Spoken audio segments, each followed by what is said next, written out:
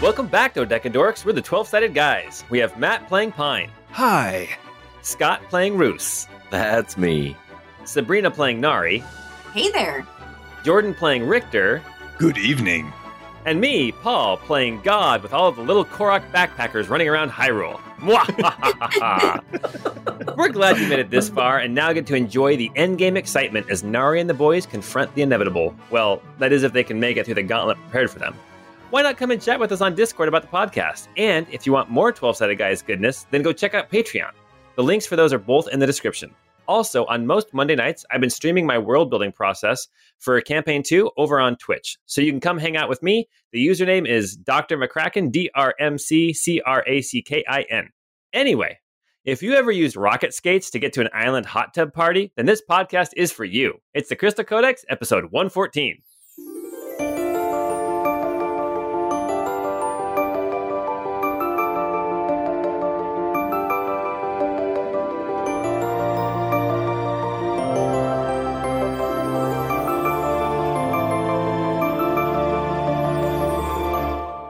Are you kidding me? Did you just reference what I think you referenced? I'm pretty sure that you... I was like, Matt's going to get it. I'm such a Poindexter. Oh my gosh. Toe Jam and Earl. Yes, Toe Jam and Earl. Oh, jeez. I played that one. That takes me back. I didn't beat that one, but I did play that one. Oh, I never beat it either. I just thought it was so funny. I thought it was so fun. So why do the Koroks stuff their backpacks so full that they can't move anymore? Like, that's not practical. Because it's adorable. It's so cute. They're just kind of stupid, I think. All right, you guys. Well, anyway, welcome back to the Tower of Iramil as you venture down deep underground. Last time we were together, you actually managed to make it into the tower, the base where the statue of Iramil, where the Zord had rested for thousands of years. Along with Nari and the boys, we also had Master Saman and Librarian Colbury accompanying you. As you got into the base of the tower, you were confronted with some of these angels that had been appearing out of cracks in reality.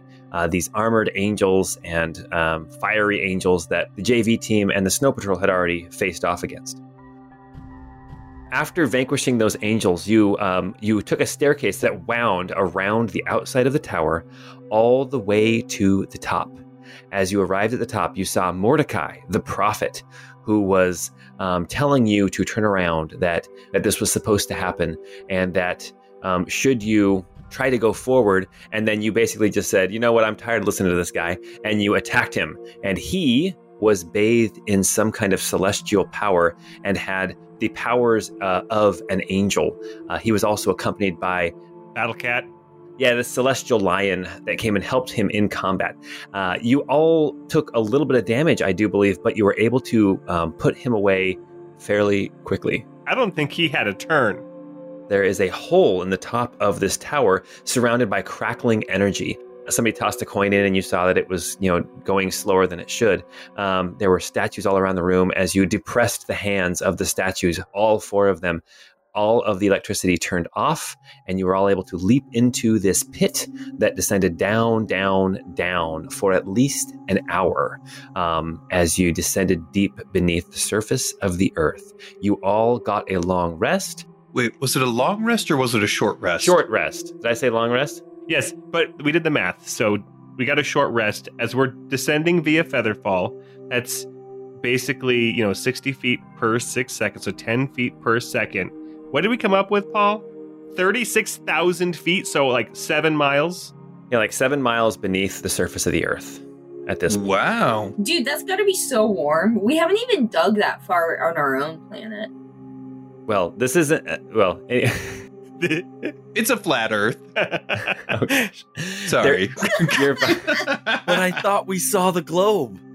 You guys, as you descend, at this point, the light starts to pick up at the bottom of this pit ground. You can see that this chamber, this hole that you've been falling down in, it's a pit straight down into the earth. There is writing written on the stones that line the walls of this pit, and you guys could not read the writing. It was in some other language. I think that at some point Roos may have checked with his scarf. I'm not sure, but wait. His scarf does not work for reading. We already determined that. Yeah, because I have to use it by like holding it up to my eyes and like covering my face, and I can't see through it. It's cumbersome.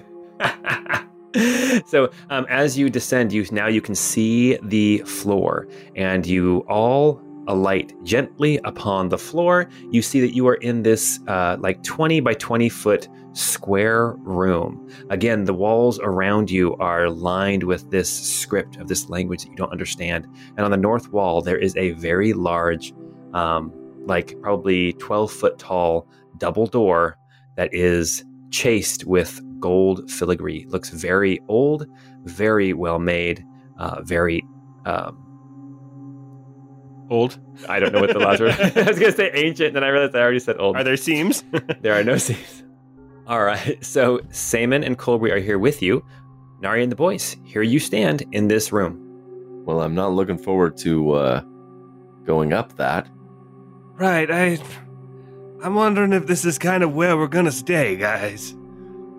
Well, I do have these shoes that would let someone climb up the wall. That's it. I'm sure that we can find a way out, but it might be cumbersome. 7-mile hike up and then drop the shoes down. An hour later, somebody else can start their hike up. Oh, yeah, that's so easy. An hour Or- later? How fast are you hiking, Mr. No, I mean, once the shoes drop. Yeah, the shoes will take an hour to hit the ground. Ah, Yeah. okay. I thought you were just taking an hour to cruise 7.5 miles straight up into vertical. Oh, it sounds exhausting, everyone. Well, so what do you make of this door? Right? Did you say there was a door? I was busy reading what Sabrina had sent us about the Cola super deep borehole. It's a very 9-inch interesting. diameter, 7.5 foot long hole that we dug. It's that was very dug. interesting, Yeah. to be honest. Wow, 7.5 feet? That's Oh, sorry, 7.5 miles. It was 7 feet deep. oh, man. Oh, gosh. No, you guys don't even understand. That's like... That's taller than my crawl space. It was so big.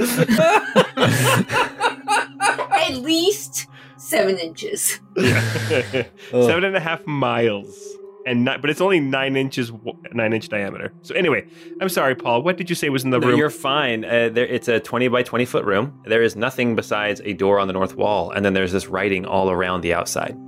Well, who wants to open this door? No, let's read what it says. Can anybody read this writing? What does it say? Saman and Colby shrug. They don't read it.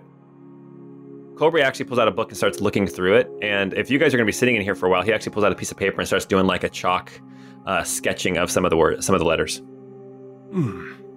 This isn't the Allele language then? I'm going to go take a peek in through the door.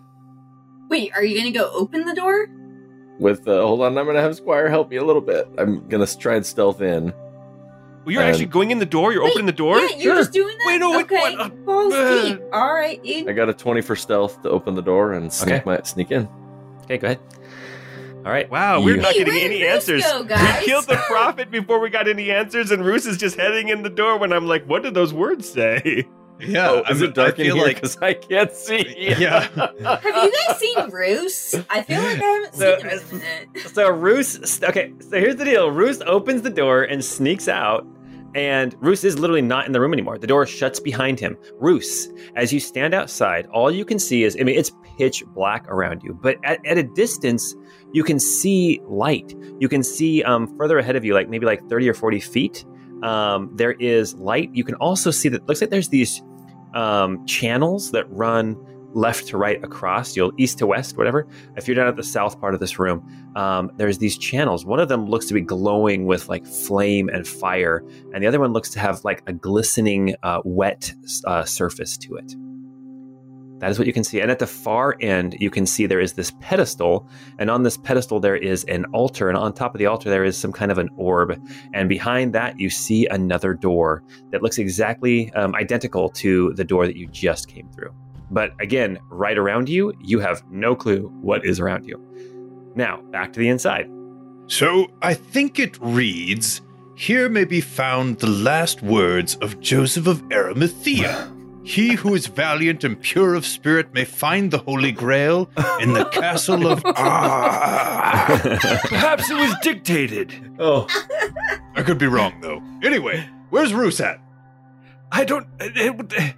Okay, we have to be careful. Apparently, we can be separated magically without anybody being aware. He was standing right next to me. I didn't even see him leave. I mean, to be honest, I want to know what this says, because I need some answers, right? I mean, the prophet didn't cough up anything, and I want to know what the hell is going on. Well, I don't think we have time to get a linguistics degree here. No, but Colbury, like you can do this with magic, right? I don't have that spell. But You know, it's these too etchings- bad that Roos, I believe, has the ability to understand other languages, but he disappeared. Kobe says, Bruce is going to step back into the room. Wait, are you sneaking back in the room, though, or do we Oh, yeah, hear you? 100%. I still Okay, have a so 20 you just, stealth. you appear. Okay. You literally walk back in as they're saying, but Ruth disappeared. Good heavens, there he is. Wait, you have a 20 stealth. Nari totally would have noticed you because her passive is high enough. Oh, yeah, Yes. you're passive. You would have seen me. Oh, yeah. Oh, yeah, my passive is 20. Yeah, okay, yeah. No, I know exactly what you did, that bastard. Roos. Colbury's in the middle of saying that he says, well, if I could get these etchings, well, I mean, that might be a little late for that, but I know that librarian Berta up in Arkelvy could probably read these. Maybe we should have brought a different librarian with us. Just saying. So I took a peek in the hall, on the other side of the door. There's an altar up ahead and some sort of fire ice channels running through the room. It's up ahead, maybe 40, 50 feet beyond the door. I didn't see anyone in there, but I can't see in the dark, so my vision was pretty obscured. I could see the light from the fire or the lava, whatever it was on the floor. Oh, I got a red candle. We can take it with us, but really quick, Roos, can you read the words on the outside of this door? So the way this scarf works, like to read words, I have to like cover my eyes and I like try and read it like Braille. I can get a little bit, but it doesn't. I'm not great at doing it. So that's a no. I think technically the item can, but I like so early on in the campaign, I think we said I couldn't. I Well, don't know we why. didn't say you couldn't. You just said you couldn't. Well, let me try. And Roos is gonna take the scarf and like cover his eyes with it and just kind of put his hands on the wall.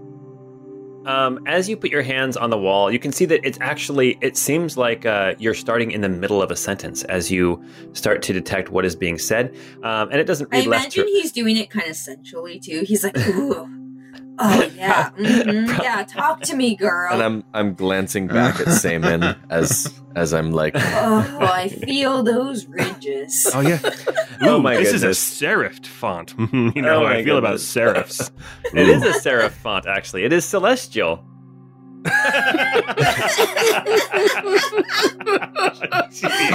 Oh my gosh. oh man, that was- there's an English major out there that's still laughing at that joke. As you start to detect what the words are saying, you detect a couple of different things. One of the lines, because it seems like it's a pattern of repeating lines, one of the lines seems like some kind of an incantation, and after a short time you determine that literally the words on these stones are what create the Featherfall effect. And then another part talks about the elements, and the elements working together as one, and the importance of the 5 working together to Make Captain Planet. Go Planet. no, to the 5 coming together to bring order. Well, I think I'll just say what you said. Okay. The 5 elements coming together to bring order, as well as a Featherfall incantation. All right. So I mean, do you suppose that's having reference to the fact that the keys opened the path to this area, or are we maybe in for a rematch with a couple heralds? No, I think it's talking about the heralds doing their missions in order to work together to bring about the end. And we stopped them. A few of them. Temporarily, but yeah, we stopped them. Okay. Well, we only got, what do we say? 6 hours before Amavi comes back. Well, I guess let's push on. Okay. I'll bring the red candle this time. We'll be able to see what's in the other room. Also, Roos, thanks for checking that door for traps so that the rest of us didn't get exploded.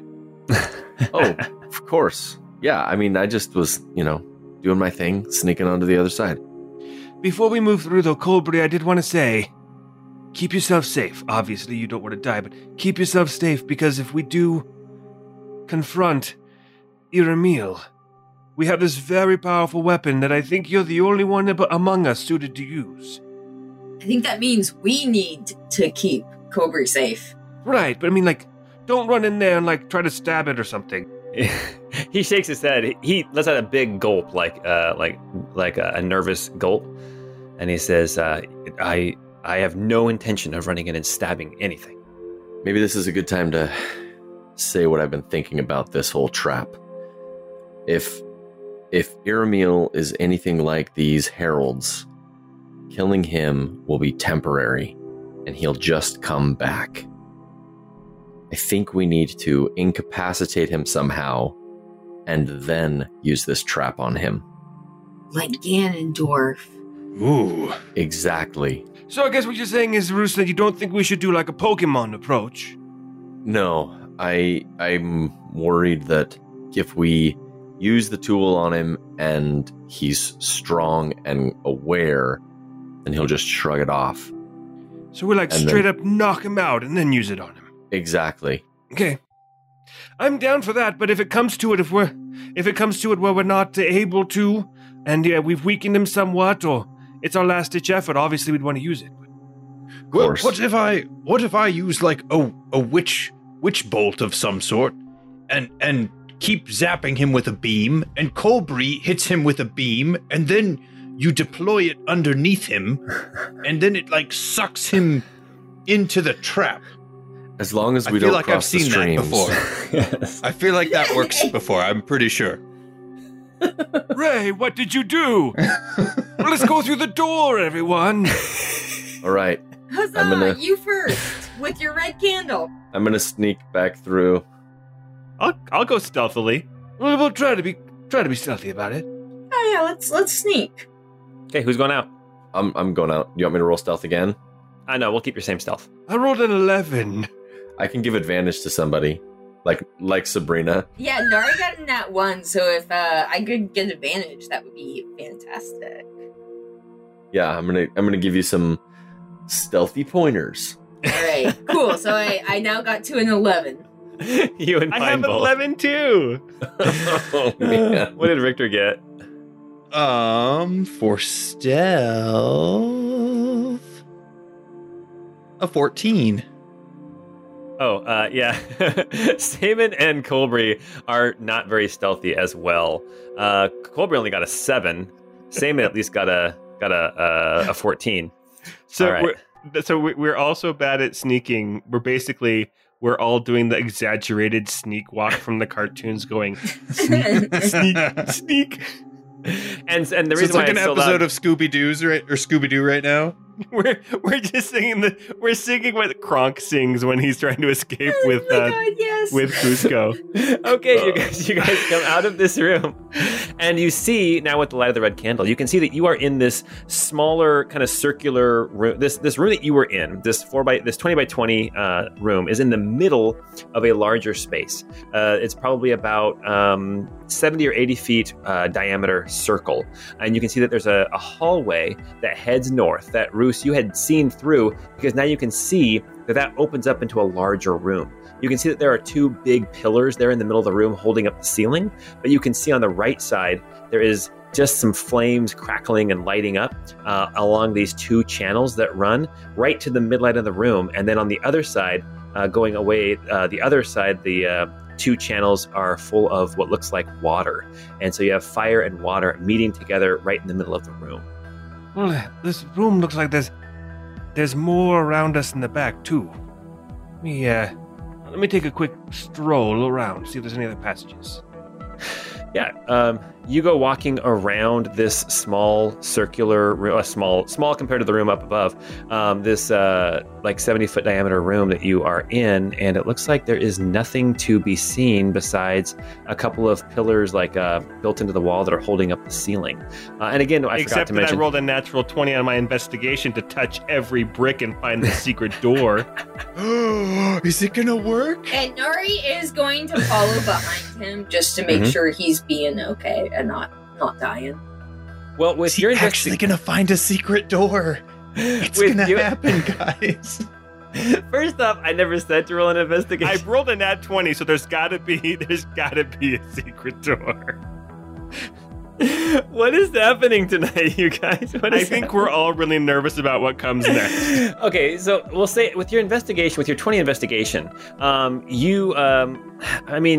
you notice is not in this room that you're in. There's nothing about this circular room that you are in, but the room up ahead, the one that opens up and has the two channels of fire and the two channels of water, as well as the dais at the end with the altar and the ball on top. Fire and water, you get the distinct impression that this far under the earth, and the heralds having done their job, that this very well may be some kind of pool of energy or power that Siros and Yasaro had been accumulating. This very well could be a reservoir of the power that they had been draining from Pavantis. Well, let's go closer. I think what we're seeing here is the efforts of the heralds that succeeded in their mission. I guess going forward is the only option we can do. As you move into this room, you can see that it is wide. It is running east to west. These channels actually, they meet together in the middle of the room, but then they head off. The fire heads off to the east and the water heads off to the west into these larger pools, like 25 feet square pools. On the east is full of fire and lava and heat, and on the west is water. And it looks like that those pools might actually go beyond, like underneath the walls on the far sides of this room. But you can feel the heat coming off of the fire side. And other than that, it's surprisingly quiet. The crackle of flame and the slight like sloshing of water as it's sliding around in these narrow channels. The channels are about 5 feet wide, and then they stretch like 30 feet into the east and to the west, and there's a 5-foot like walkway between the two channels. So it looks like to get across the room towards the dais where that altar and the ball, as well as the other door on the opposite end of the room, you'd have to leap over these channels. All right, well, I lived a full life. I think I'll take the first jump. That seems excessive. Pine will go over to the water side. And he'll attempt to leap over this first water channel. Okay. Can you leap 5 feet? My strength is more than 5, and I did a running start, so yes. Okay. You leap across. You are now standing on the walkway, the little walkway between the two channels of water. As you look to the left and to the right, you can see that there is these large, vast pools. And as you look at them, you can see from this distance, it's kind of hard to tell, but you get the impression that these pits are deep, potentially no bottom at all, just full of water and flame. I don't know what these pools say about our understanding of the shape of Pavantis, but I think they go on forever. Well, I can't let Mr. Pine go alone, so Nari will also hop over the river and stand by him and hopefully get over the next one as well. Yeah, Pine will hop over to the next. So, yeah, from the middle walkway over to the side with the altar to the north. Russell follows suit on the opposite side of that pillar from Nari and Pine. Okay. Richter is excited because he has had an Eldritch invocation that he almost has never used, called the Justicar's Leap, and at will he can activate it to triple his jump distance. And his activation thing is him yelling, jump. And that's it. Fantastic. Richter, turns out this whole time you were a dragoon/lancer. That's amazing. We should have got you a spear. That's right. I never knew I had it in me. Oh gosh! As you guys are, everyone has now leapt across. Saman and Colbury as well leap across. On this far side of the channels, there are these two large pillars. They're about 10 foot in diameter that are holding up a ceiling that is, easily 50, 60, 70 feet up into the air. Colbury starts to kind of walk around the outside of this chamber on the far side, looking at the walls. And again, there is this script all around the walls. I want everyone to make a perception check. Pine rolled a 15 with advantage because of his awesome cane. Bruce got a 16. Nari got a 13. And Richter got a 14. Whoa! Those are the lowest perception scores I think I've ever seen in this game. But it's enough for Roos and Pine. As you guys leap across and you're kind of looking around this room, first off, you do all feel that quiet. I wouldn't call it an oppressive quiet. You do get this sense of power and of weight, not like oppressing you, but just that there is power and importance in this chamber. But Roos and Pine specifically, as you leap across and you start looking around the room, both of you notice a slight glow coming from the orb on the altar that's on the dais. Rock me on the dais. I wouldn't call it an oppressive silence. Sorry, I was trying to remember more of what Paul said. Just an important silence. I don't know. Just an important silence.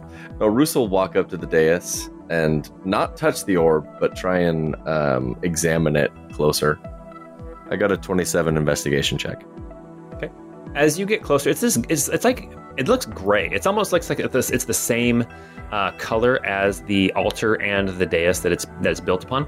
And as you get closer, with your investigation of 27, the glow it's kind of it's pulsing, and you can tell it's actually pulsing right along with your heartbeat.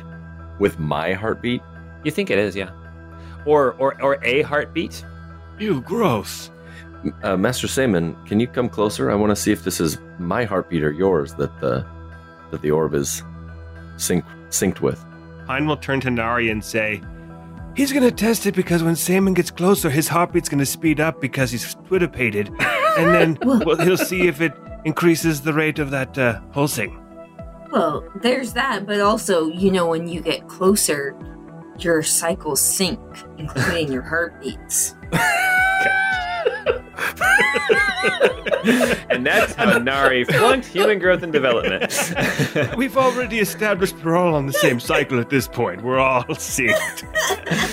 Oh my gosh. As Master Saman steps up closer to this orb, it still seems to be in sync with you, Roos, until Master Saman steps a little bit closer to the orb, and then it changes. And it seems like, as you talked about his heartbeat, he starts actually checking his pulse. He's like, I think it's matching my pulse at this point. And again, at the far end, you guys are close now to this far door on the north wall. Is there any writing on the dais? No.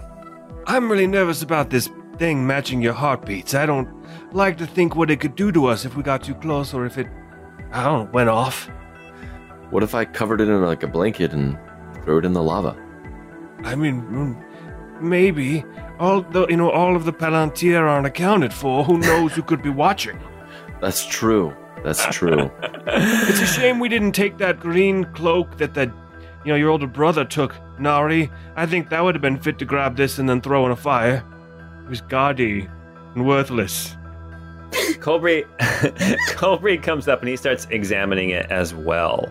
And he starts to get closer and closer and looking at it, not touching it, but you can tell that the pattern has changed now, and now it seems to be matching. Must be Colbury's heart rate. I don't like this thing getting a measure of each of us. I'm gonna stay away from it. Yeah, you're not gonna get my data, government. I wonder if this is an unfinished project of one of the heralds. that makes sense. It could be from Mavi, the Herald of Mind, that's stealing the life force of the people. Yeah. Colbury looks over to the left and to the right, and he kind of shakes his head. He looks at the orb again, and he's like, "It's like a perfect sphere. I don't think this is incomplete at all. I think this is complete. I don't know what it does, but I don't think this is the same as the fire and the water." Well, should we risk it? Should we try and pick it up and throw it in the fire? I mean, he says we can always just walk right by it, and there's a door to the north. We can just walk past it. I think I'm on that page. What if I were to take my sword and strike it with my sword? Roos takes 2 steps backwards. That's a silly question. I mean, obviously I should do this. Nari is very far away at this. If you want to try to hit it with your sword, that's fine. I just maybe don't use, the sword you got from Kennig if you have a spare. Wait, Master Seaman, those iron gauntlets. Could you use them to pick up the orb? Oh, the lead? Yes, lead, pardon me. Yeah, no. He reaches into a pouch, and remember, Master Seaman has a big box on his back. He reaches into a pouch at his side, and he pulls out a lead-lined glove, lead lining the palm of the glove, and he holds it out to you, Roos. He says, "If you want to try." All right. How heavy does this thing look? Would it need to be like somebody as strong as Inari to potentially palm it one-handed? Okay, alright. Roos hands the glove to Nari. Nari will put it on and will walk on up very reluctantly, might I add. I wasn't trying to volunteer you. I was just thinking maybe one glove for Roos wouldn't be enough. No, it's fine. I definitely am the most physically imposing. Yes. And Nari will try to one-handedly palm this ball. Okay. When you palm the ball, why don't you make a perception check? Okay, cool. Oh my god, it was 15.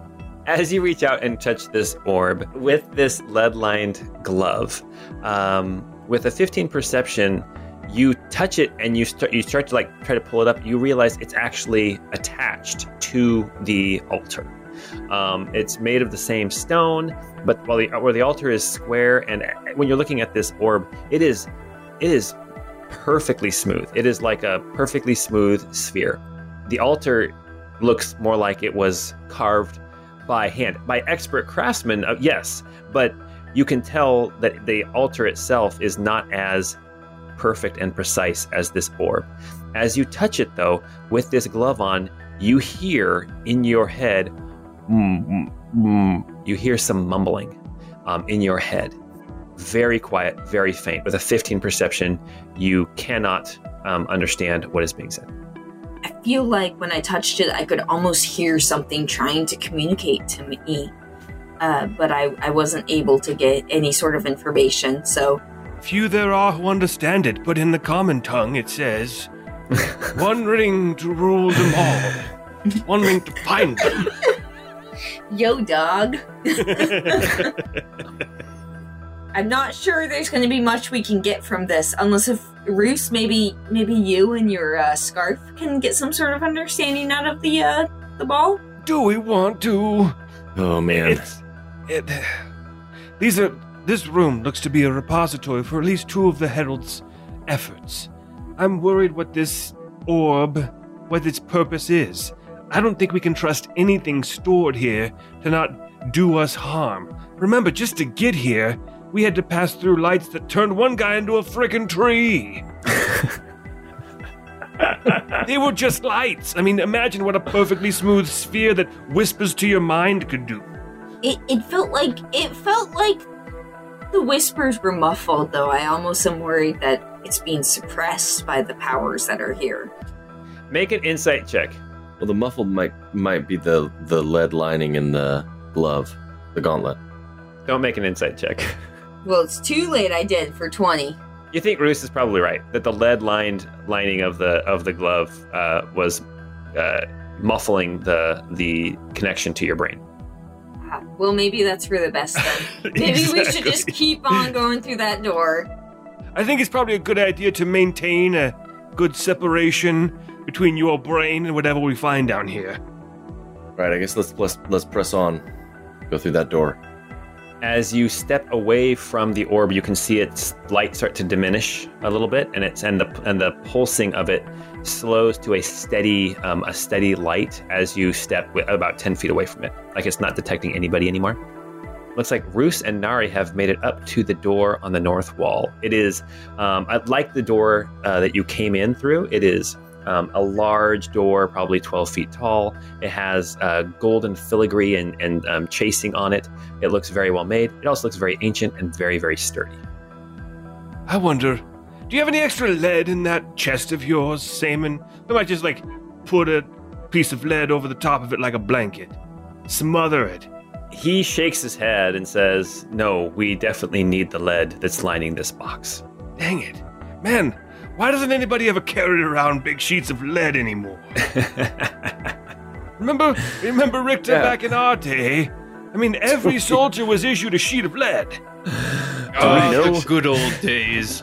And a 10-foot pole. And no one uses a 10-foot pole anymore. Does anybody know a radiologist? I'm sure they have a lead blanket. Now, we had an onion tied to our belt, and that was the style at the time. So Saman will take the glove back from Nari, and he will walk up to the dais, and he will just drape the glove over the orb. And he says, do you think this is what we should do? Don't you need that for the swords? No, you need that. He takes it back. Let's press on. Unless if somebody wants to touch it, Sans glove. Colbury kind of starts wandering back over towards it. Colbury, take a chill pill, Borowski. He's like, I've never seen anything like this. It is, it's perfect. Yeah, well, because you never came out to play bocce with me, man. I had 2, solid steel, no stripes or anything on them. Yeah, Mr. Pine and I, we played bocce, what was it, every Saturday for a couple of years when we were out in Arkleby. And you were like, no, I got these books. I got to read. And you put your glasses back up your nose, and you're like, total nerd. I mean, we were playing in his office around him. Okay, listeners, we are all extremely nervous, and that's the energy that you are hearing right now in what we're doing. Yeah. Pine, come over here for just a moment. Okay. When Pine gets within, I think it's 10 feet for your aura, right? Yes. I'm going to reach out and grab the orb.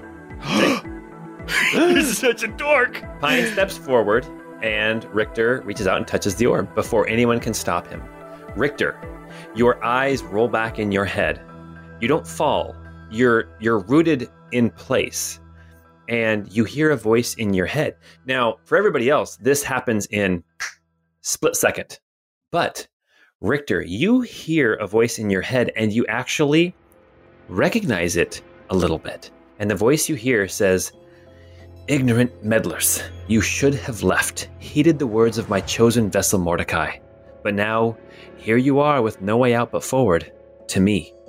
You must know I will try to stop you, and I will most likely succeed.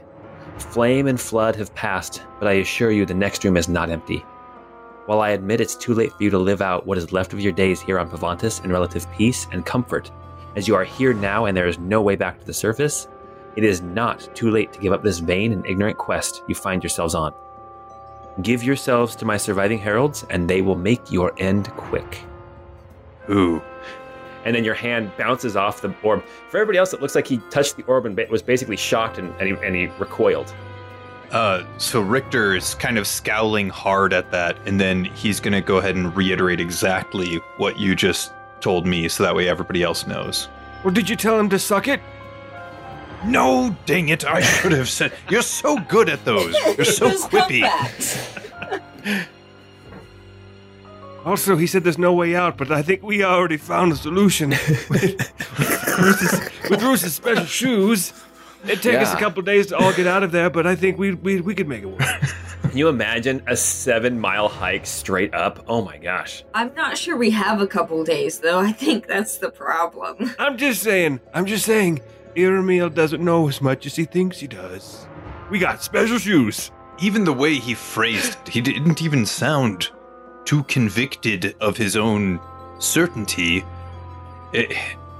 it sounded like, I will have to fight you, and I will most likely say it's almost like he doesn't even know himself. Well, I've got this ball gag I've kept in my backpack for years. That's probably what's got him he'll scared. love Looking at Seaman. In Fallen Heaven, we used to use ball gags all the time. Alright, Nari's gonna kick down this door just to get away from these guys. Just to get away from the awkwardness. Yes. Nari, you kick open this door. As you go and put your boot to it, you expect more resistance than it gives. It opens freely and makes not a sound as it opens into another room. Let me show you what you can see through the door. On the other side of this door, again, it's a large room. This one is, it looks pretty much the same size as this second area that you guys were just in. It looks like it opens up into a room that stretches off to the east and to the west. You can see that there are channels that run down the middle of this room in an identical pattern to the one that you are currently standing in. There is also another dais with an altar and a ball and a door at the far end. But these channels are different. The channel on the left is not actually a channel. It looks like it's actually rows of stone and dirt. And the channels on the right, on the east side of the room, look to be pits that have nothing in them at all. Well, I wonder if the ones on the right are filled with air, which to the naked eye would just look like nothing. It's kind of a cop-out just to have channels full of just air. But imagine, what if it was a channel filled with mind? You guys are all still standing back in the previous room, but you can see into this new chamber. Oh no, Nari's gonna bust on through. All right, you guys start to move into this new room and spread out. We are going to stop right where you're at right now. To the left, Boo! To the left on the west side of the room, you can see piles of rocks and dirt. Where the pit was, remember the chambers led off to the sides of the room, and on the east side, the pit in the previous room was fire. In this room, it looks like it's a big, just open 25 foot by 25 foot pit of nothing. And on the west side, it looks like it's actually like a 25 foot by 25 foot pile of rocks and dirt. And as you come into this room, before anybody can do anything else, rising up out of the dirt and stone, this brown and rocky figure comes rising up out of the dirt. Recognizable especially to Nari, this angelic form of this decrepit and stooped over, made out of stone. This angel rises up. It even has these wings, but they look like they are of no use to this creature. You see Avalan, the herald of Earth, rises up on the west side of the room, and at the exact same time, you see a figure that none of you have seen rising up out of the pit. You see this figure cloaked in white, and at the base of its robe, it looks like it's robed with a hood, no face where the face should be underneath the hood. And as the robe and cape kind of trail down, they disappear into like wisps of mist and smoke. And Trophos, the Herald of Air, has entered the room as well. And at this point, we are going to roll initiative.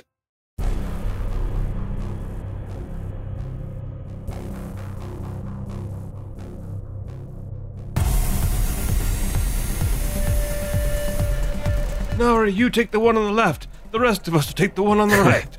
That seems fair. Oh my gosh, that's so funny. Nari got a 10 for initiative. Roos got a 14. Pine got an 18. And Richter got a 21. All right. Colbury got a 1. Attaboy. Seaman got a 15. So here's the question, everybody. Do you think these technically count as their layers? 'Cause I would much rather not have them have layer actions. No, yeah, clearly this is not their lair. I mean, that would be preposterous. No, nobody believes these are their lairs. That would be silly. 25 foot by 25 foot space of rocks? Come on, that's not a layer. If anybody said that these were their layers, they're clearly foolish. That's all. I want Nari and the boys all to make perception checks. Nari, you can make it with advantage. Pine got a 16. Roos got a 25. Nari got a 23. Ooh, Richter got a nat 1 for a 5. Okay. Roos and Nari, as you are looking at these figures, you've never seen Trophos before, but you've definitely seen Avalan, especially you, Nari. But Nari and Roos, you both notice his form seems less substantial than it did beneath the farm in Menarest. It seems like this figure of Avalan has still not completely healed from the damage dealt to him just basically 2 weeks ago. But before you can voice that, we are going to start this battle, and it is Trophos' turn with a 22 initiative. Trophos is going to, you know what? Yes, Trophos is going to, let's measure this out. Oh my gosh. Get the out. Get out. We haven't had to bleep you in a while. Oh my gosh. All right, everybody. Everyone needs to make a Constitution saving throw difficulty 19. Everyone except for Colbury. So Nari, Roos, and Seaman all get to add +5. Okay, with +5, Nari got a 21. Pine got a 10. And Seaman got a 20. I got another nat 1, so that's a 3. Oh my gosh. Oh my gosh. With +5, Roos got a 17. You guys. Oh my gosh. Oh my. That's a lot of max or near max damage on those. This is not a good vibe, dude. This is the attack that Trophos used against the Snow Patrol. And deals 63 damage. Holy crap. If you saved, it is halved. And Nari, actually, it's halved again for you because you are resistant to cold. This wind that comes whipping at you is bitingly cold. Cool, I'm definitely the one who needed that. As Trophos moves closer. Isn't Pine resistant to cold too? No, Pine is resistant to fire and force. Oh, that's right. So I'm going to have Squire protect me and cut that in half then. Okay. So it looks like the only one who took full damage then would have been Richter. Oh, yeah, he did. And Pine. I took 10. I had a 10 on my Constitution. Oh, you did. Okay. Well, that is Trophos' whole turn as he moves closer to you. Richter, it is your turn. Well, that sucks. Okay. So let's have Richter. Gosh, I don't even know what to do about that. I mean, the answer is nothing. Can't really do anything about it. I think what I have to do is I've got to get my defense up. So I think I'm going to yell out, The Frozen Blade spells disaster. Frigid Retribution stance. and go into the Frigid Retribution stance so I can give myself some temp HP. Okay. So that'll be my action, and then for my bonus action, I think that's it.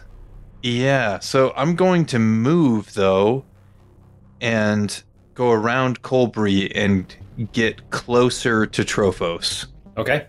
Which might be a stupid idea, but then at least there's not another potential for Cone of Cold against everybody.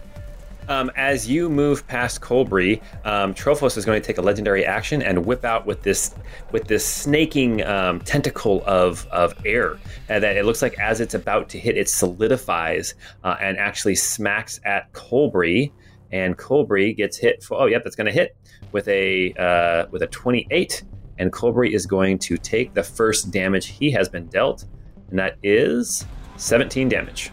Pine, it is your turn. You have Avalan, the Herald of the Earth, is far still off to the west. Looks to be slower and more cumbersome. Trophos is the air and moves like lightning. Well, I am the Blossoming Storm, so I think I shall take on this pretender. And I will head toward Trophos, Okay. and I'm going to go ahead and make some attacks, because I really can't do anything else. Okay. First attack with the Taborese Ambassador's Blade level 3 is only a 13. Second attack, it's a 21 to hit. That'll hit. Okay, so it's 12 piercing, 5 cold, 2 radiant, and I will say, unleash with precision, Swordmaster's Fury. And I feel like we got to end this quick, so I'm pulling out a big gun. I'm going to use one of my level 3s. Okay. So that is an additional, only 16 more. Okay. And that will be my turn. All right, Pine, your turn is done. It is now Master Samon's turn. Master Samon, having been hit by Trophos, decides to come race over and help you, Pine, and Richter. Let's see. He is going to make 2 attacks. 3 attacks. I forgot. 3 attacks. He gets to add 8 to these rolls. And that is going to be... Okay, he rolls 2 natural ones, but he does roll a 27, and he does manage to hit with one of his swings. And that is going to deal 1d8 plus 3, which is going to be 6 damage plus 4d6 fire, which is 8. So that is a whopping 14 damage that he deals. He rolled 4 2s on 4d6. Well, Trophos rolled really well, and then Samon doesn't roll well at all. Oh, really? I hadn't noticed that Trophos rolled really well. I know. On those D8 rolls, you rolled like the majority of them were like 7s and 8s. It was wild. Yeah, it was 12 D8, Paul. Yes, it was. And of those 12, 3 were 8s, and 3 were 7s. Yeah. Bruce, it's your turn. What are you going to do? Bruce is going to run up and stand in between Samon and Richter, and he's going to strike out with his dagger. Okay. It's a 20 to hit. That will hit, yes. Okay, so then that's 13 radiant and 20 precision for 33 damage. Wow. And then, okay, I'm going to offhand with my chakram as well. My offhand was a 19 to hit. That will hit. For 8 psychic damage. So total of, what's that, 41 for the both hits? Nice. That's some big damage, you guys. Anything else Roos is going to do? Nope. That'll be it. Trophos, for a legendary action, is actually going to burn 2 actions, and you see the wind start whipping and whipping and whipping around Trophos. I need everyone within 10 feet of him, which is everybody except for Nari, to make dexterity saving throws. Difficulty 19. And everybody gets to add +5 to that. Thank you for that +5, because that puts me to 19. I got a 12 and failed. Oh no! Ooh, okay, I rolled an 18, but with the +5, that's 23. Okay, it looks like Samon saved, Roos saved, Richter saved, Colbury failed, and Pine failed. Those who failed are going to take 2d6 plus 6 bludgeoning damage, which is going to be 12 damage, and you are knocked prone. As Trophos moves up and away towards the middle of the room, closer to Nari. Do we get attacks of opportunity? Well, let me see. Actually, what I am noticing here is 100% you guys get attacks of opportunity, right? Yay! I'll take mine with disadvantage because I'm prone. That's 14. That'll miss. No, Roos got a 15. That'll miss. Richter rolled a nat 1 for an 11. Are you kidding? You gotta stop with the nat 1s, man. This is killing me, guys. Master Samon does manage to hit. That's going to be 4 damage plus... I'm glad out of 5 people, 1 person was able to hit. We got 4 plus 14 is going to be 18 more damage from Master Samon. How's he looking? He's looking less substantial, that's for sure. So, all right. Roos's turn is up. Trophos has used legendary actions. It looks like Avalan is just standing, just kind of pulling one leg after the other out of the stone and rock, getting ready to start tromping over towards Nari. But Nari, it is your turn. Trophos, the Herald of the Wind, has gotten closer to you. Okay, I recognize that Trophos is the bigger threat, but I think Naria is actually going to go up to Avalan because you might as well get rid of him so that way you're not doubling up on people. Okay. And she is going to swing her axe, and that is going to be a 24 to hit. That will hit, yes. For 21 damage. What? And we're gosh. coming in again. 14 to hit. That will miss. Okay. And a third time for 29 to hit, That will hit. which does 19 damage. Okay. How's he looking? Believe it or not, with that second blow, you see stone and dirt start to fall off of him, like clods of dirt and stuff start to fall off of him. And it looks like he has taken quite the beating already. Okay, I think I'm just going to use my action surge and just go again. I want to get him out of this fight so we can just do... So we can all focus on one person. Yeah. So 27 to hit, and that does 18 damage. Okay. 19, does that hit? That will hit, yes. Okay, cool. So that does 22. Nari? With one attack to spare. So, with that second blow, you start to reel back for a third strike, and you see Avalan's form.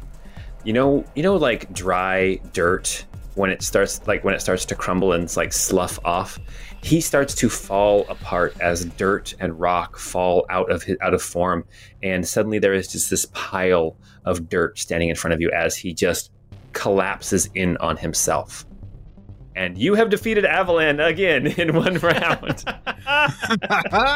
Before his turn. Stay down. We'll talk about him a little bit after this, but yes, okay. So Nari, you still have one more attack left. I don't know if you can reach Trophos or not, but actually, I don't think you can. You don't quite have enough movement to get to Trophos. You have hand axes, though. I do. I mean, to be fair, though, I did try to roll a third attack, and it only rolled 13. So I don't think I'd be able to hit him. But if I can, I would like to step a little bit closer.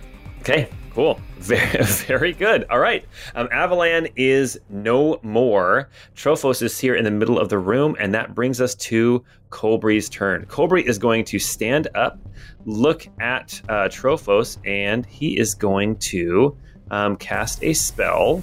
You can see him getting ready to cast the firebolt you've seen him cast before. He has to add 8 to this roll. That is going to be a 26. That will hit. And then it's going to deal 3d10 plus 4, which is going to be 26 damage. Holy cow, you guys. One. I mean, you're rolling great tonight, Paul. I got to tell you. Do you want to start rolling for Jordan? Yeah, if you wouldn't mind, just... Well, that is going to bring us back up to the top of the round.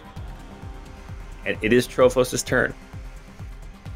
And we are going to roll to see if he gets back his blast of air that he used last time. On a 5 or a 6. That's a 5. Are you kidding me? I'm so What? dead. So dead. No crap. Oh, man. Holy crap. Oh my goodness. The good news is if he targets this clump of 5 people, you all get to add plus 5 to your saving throw. Yay. Cool. So I get to add 6 total. All right. Here comes a blast of cold, and you're right. It's going at all 5 of those people. Pine, Master Saman, Colbry, Roos, and Richter are all bunched up together. Constitution saving throw, difficulty 19. Pine rolled a 15. There is no way he survives this. Roos got a 16. Richter got a 15. Saman and Colbry also failed. Oh my gosh. Holy crap. Holy crap.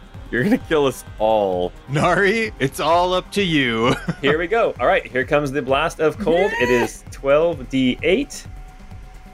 Holy crap, that's a huge roll. Dude, oh you rolled my even God. more. You rolled out of 12, you rolled 5 of them as 8s. That's a total of 45. That is 76 damage. I'm way out. Everybody goes down. This whole side of the room is down. Nari. Hey, what you guys doing over there? Just chilling. Nari. Okay, here's the deal. Oh my gosh. All right, here's the deal. We have a few people's turns to get to before Nari. Actually, everybody gets to go before Nari except for Colbury. Okay? So, Come on, Paul. That was so messed up. dude, it's the dice telling their story. You guys, for all of our listeners, I roll in front of the board every time. Yep. So my players saw me roll a 5 to get the weapon back, and then they saw all the damage I roll. didn't see Richter, make a death saving throw for me, please. Yes. Here we go. Here we go. A 4. Oh, Okay. jeez, No. that's a fail. Pine, make a death saving throw for me, please. What if I don't want to? I said, no, I'm not gonna. Oh my That's a- gosh. That's a 6. Oh my gosh, Oh, you guys, no. you guys. Okay. Master Samon's going to make a save. He saves with the 15. Of course he did. Roos, right? Roos, make a death saving throw. Oh, no.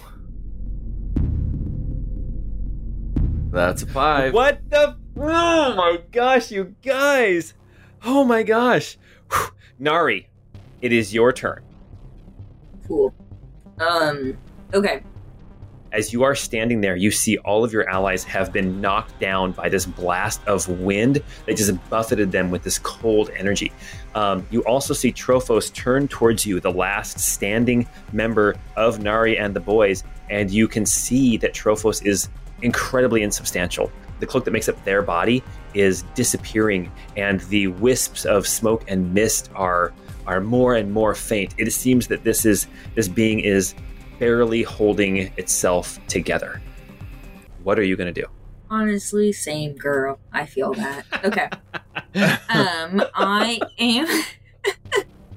I am actually going to, I'm going to try to move around as far as I can. 1, 2, 3, 4, 5. So I'm going to try to move around Trophos so I can be closer to my boys Okay. in case I need to do anything. But then once I'm around them, I will take a swing for 29 to hit That will hit. for 18 damage. Nari, why don't you tell me what happens as you strike Trophos, the Herald of Air, who had 16 hit points left? I kind of imagine as I strike them, they sort of become almost translucent and like flicker, kind of like a bad TV image as they disappear into wherever the hell they go. Okay. Trophos disperses, just turns to mist, which disperses incredibly quickly. And we're not cueing victory music yet. Nari, with the rest of your movement, you can reach Colbury, Samon, and Pine. And with a bonus action, you can use a potion if you want to. But then that's the end of your turn, and then we are making more death saves. Yeah. I am going to run up to Mr. Pine. Sorry, Samon and Colbury, but and I am going to use, I think I have a potion of greater healing in here. You guys have bought a ton of them, so you guys have to have some potions left over. Yeah, no, I definitely have a few. So that is 15 healing points to Mr. Pine. Nice. So hopefully he feels a little bit better. Okay, Mr. Pine, your eyes flutter open as Nari dumps a potion down your throat. You instantly can see the situation around you is dire, but you also can tell that the heralds seem to no longer be a threat. Okay. All right. Okay. Now it is time for Librarian Colbury to make his first death saving throw. That is a pass. Okay. Back up to the top. Richter, it is your turn. Don't Come on, roll big a money. one. Oh, man. Make a death saving Come on. throw. Stop rolling ones. Come on.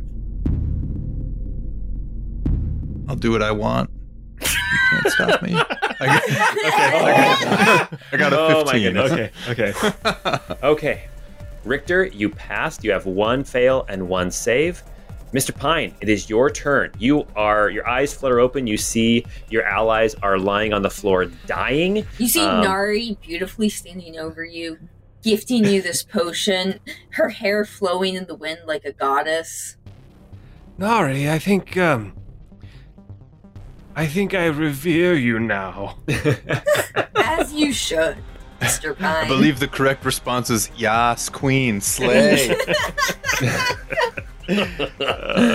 Okay, looking around, seeing that, can I tell that Colbury has passed, Saman has passed, and Roos and Richter both have a fail?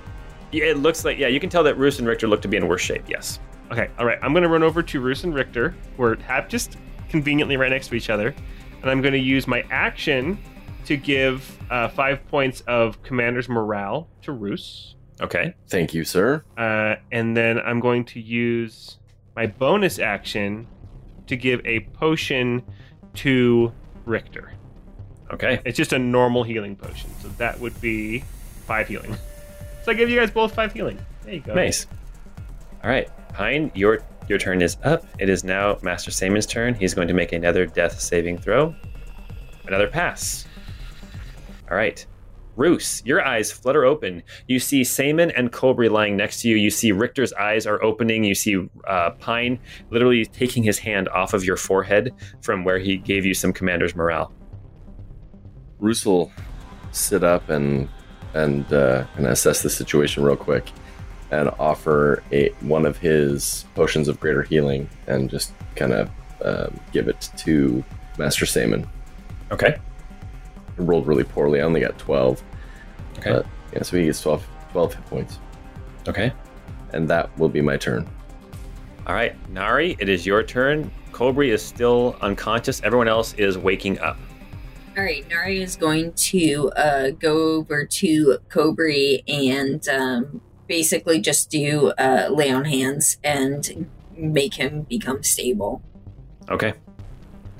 All right, you stabilize Colbury. Nari and the boys, Master Saman and Librarian Colbury, stand in this room, the lair of Trophos and Avalan, the heralds of air and earth, and we are going to cue victory music.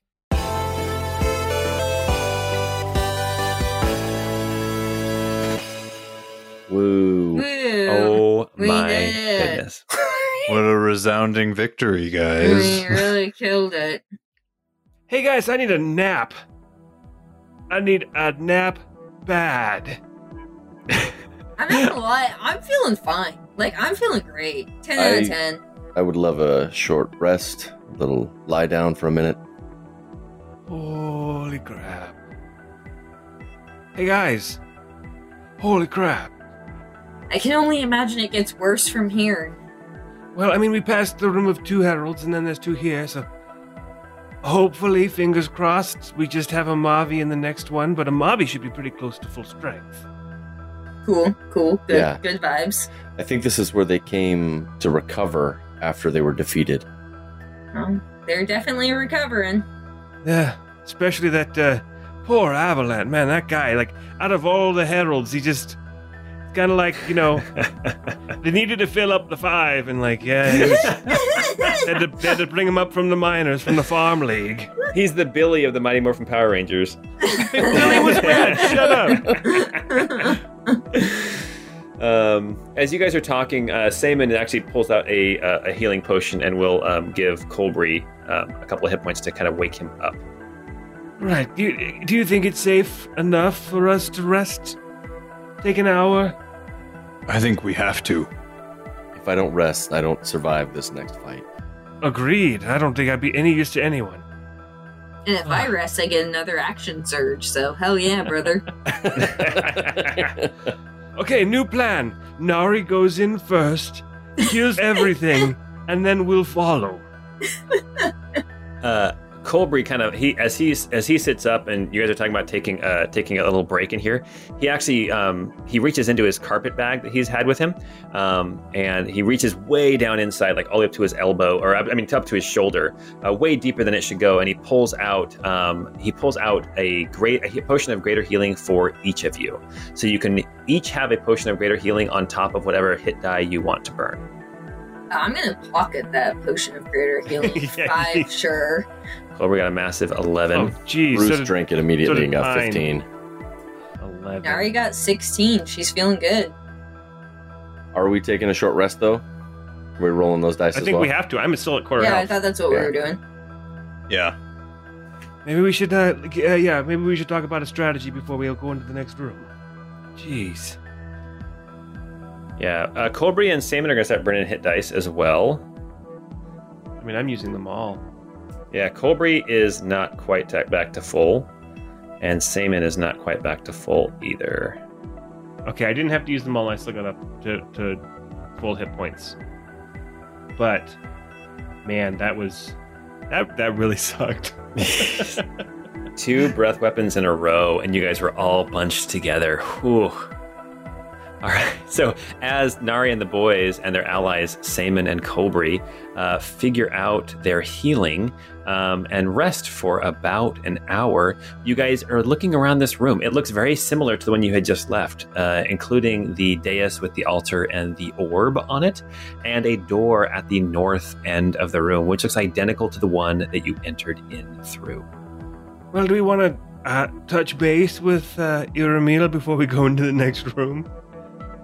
Whose Bruce. turn is it? Bruce gives the orb the bird and says, hopefully he gets the message and continues walking past. Honestly, that seems like the best idea. Nari's gonna follow and just kind of keep going towards that door and walk through. I gotta say, though, it was pretty interesting to find out that he doesn't assume victory.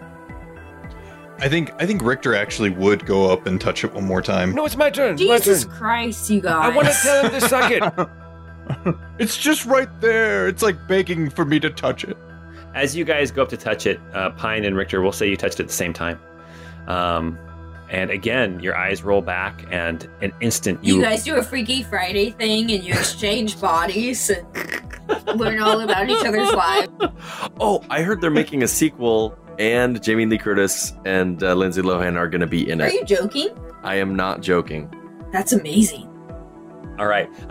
Richter and Pine, you both reach out, you touch this orb at the same time, and instantly you hear a voice in your head that both of you recognize from your time with Ramsey. The whole time, Pine is just thinking, suck it, suck it, suck it. As you guys touch this, you realize that it's almost like a recording. It's a message, not a communication, like not back and forth. It's a one-way message. And this is what you hear in your head. I realize you meddle because you do not understand. Why is it called inevitable if it's not certain? Because the alternative is unfathomable. The solution is so basic that the smartest and most intelligent mortals cannot comprehend the simplicity of what must be. Pavantis is in shambles. This entire plane of existence continues to fall apart. Crystallization threatened to consume everything, and the solution was to break the continent. A people are enslaved in metal bodies by their own hands, and to free them of their mistake, the very forces of life and nature are consumed, scarring Pavantis again. And these are just your doings. Everywhere, always, Pavantis changes, becomes more than it was ever meant to be. More and more the changes build on one another, corrupting bit by bit this very existence. What is the inevitable? An ending. Surely you've figured this out by now. But why must there be an ending, and why do I race so quickly towards it? Entropy. Chaos. Pavantis must be purged before its chaotic nature spreads any more than it already has. Already one from beyond this plane, the being you call Moshe thrashes in agony and anger, spreading more and more entropy throughout Pavantis. Others have died completely attempting to stop what must be. And even the arbiter of karma, Jaffa, has tipped the scale more than she should. The entropy of Pavantis threatens all of existence, so you see it as my duty to protect existence. And I do this by bringing an end to this world called Pavantis. And snap, you guys are back where you were. Almost as if you've been shocked. Your hands recoil off the orb. So Pine started that going, suck it, suck it, suck it. And he comes away saying, yeah, I guess we do kind of suck. You guys gotta stop touching that thing. No, it's very interesting. No, wash your hands first. I mean, you don't know where that orb has been. Pine starts smelling his fingers. Gosh. Oh my gosh. Guys, this is what he just told us. Basically, Pavantis is too chaotic, and its influence is impacting existence as a whole. Existence? What do you mean? There's existence outside of this world? No, I find it hard to believe there's existence outside of myself. Yeah. Honestly, I feel like I'm the only person who matters. You guys are all NPCs in my story. That's right. You're all a simulation. Yes. Anyway, Oh my gosh. he wants to end everything because he sees the chaos of life here as tainting everything else. What everything else is, I don't know. I only know this place. But I think he wants his picture perfect little, I think he's President Business from the Lego movie. It sounds like he doesn't understand what life is. He wants life to be whatever his desires are, which isn't what life is. I understand a little bit, perhaps, why he feels the way he feels. It's difficult to sometimes, when all you see is the entropy and the chaos of the world around you, to see a point to all of it. But it is the nature of all things to wrestle in balance. Entropy versus, creation. Life itself builds on top of chaos into increasingly complex things. That is just the beauty of this whole existence. I'm more convinced now than ever that we must put an end to this creature. You almost sound like Ebby there, Richter. Yeah, you made my heart sad for a moment. Yes, Deborah sounded like a wonderful person, and someday I hope to learn more about this Debbie. Kobri says, so it's not a battle of good versus evil, it's a battle of order versus chaos. The other axis of the alignment table. Very interesting. Very, very interesting. The left to right axis versus the top to bottom. That'd be the x-axis versus the y-axis. But imposing order on other people is not right. Right, and I would imagine that there be chaos is probably an element that this angel would accept as fact, but is it that it is a chaos that it does not control that is problematic in its mind? Well, he's an angel. He comes from realms of order as far as I understand the cosmology of things. He mentioned Lord Moshe being wounded and adding to the chaos and entropy here on Pavantis. But, Bruce, wasn't Lady Jaffa worried about ending as well? As far as we know, Pavantis isn't her realm. Sounds like more than just an end to Pavantis. It sounds like an end to everything. This chaos and order to one person is chaos to another. It's all a matter of perspective. If he's trying to impose his order upon the world, that looks like chaos to us. That massive wave that devastated Almar, the destruction that his order has placed upon our world, that is chaos. It's just a matter of perspective. He's off base and needs to be stopped. Colbury says perspective and sounds like scale as well. He's looking at chaos from a macro view, not the micro perspectives that we have. I was going to say, then let's be this chaos to his order and end his schemes. You'd think all of his time as Ramsey, he'd maybe learn from individuals that there's a beauty if you look more closely at the individual lives being lived. You know, it's like you got your Old Testament and it's all like peoples and peoples getting destroyed, and then you got your New Testament and it's all like Jesus loves individuals. I'll probably cut that because that's kind of Bible-y. Who is this Jesus? This Jesus?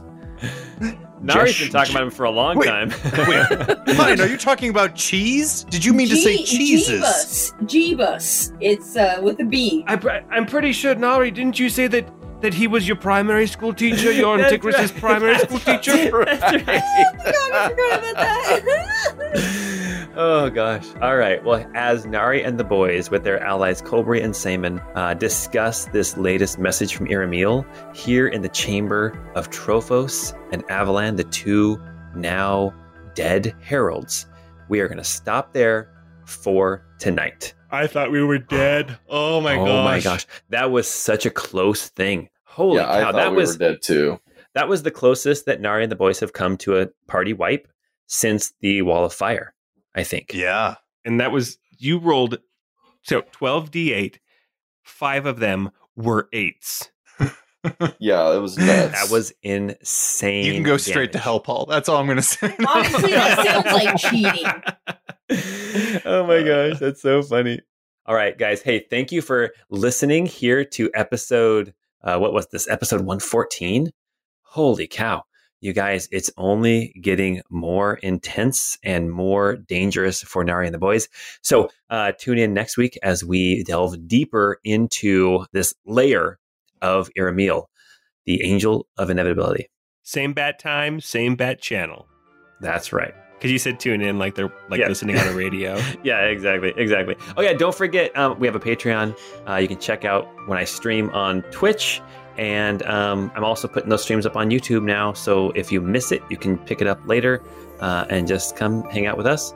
And until we get together next time, we hope you have a great time.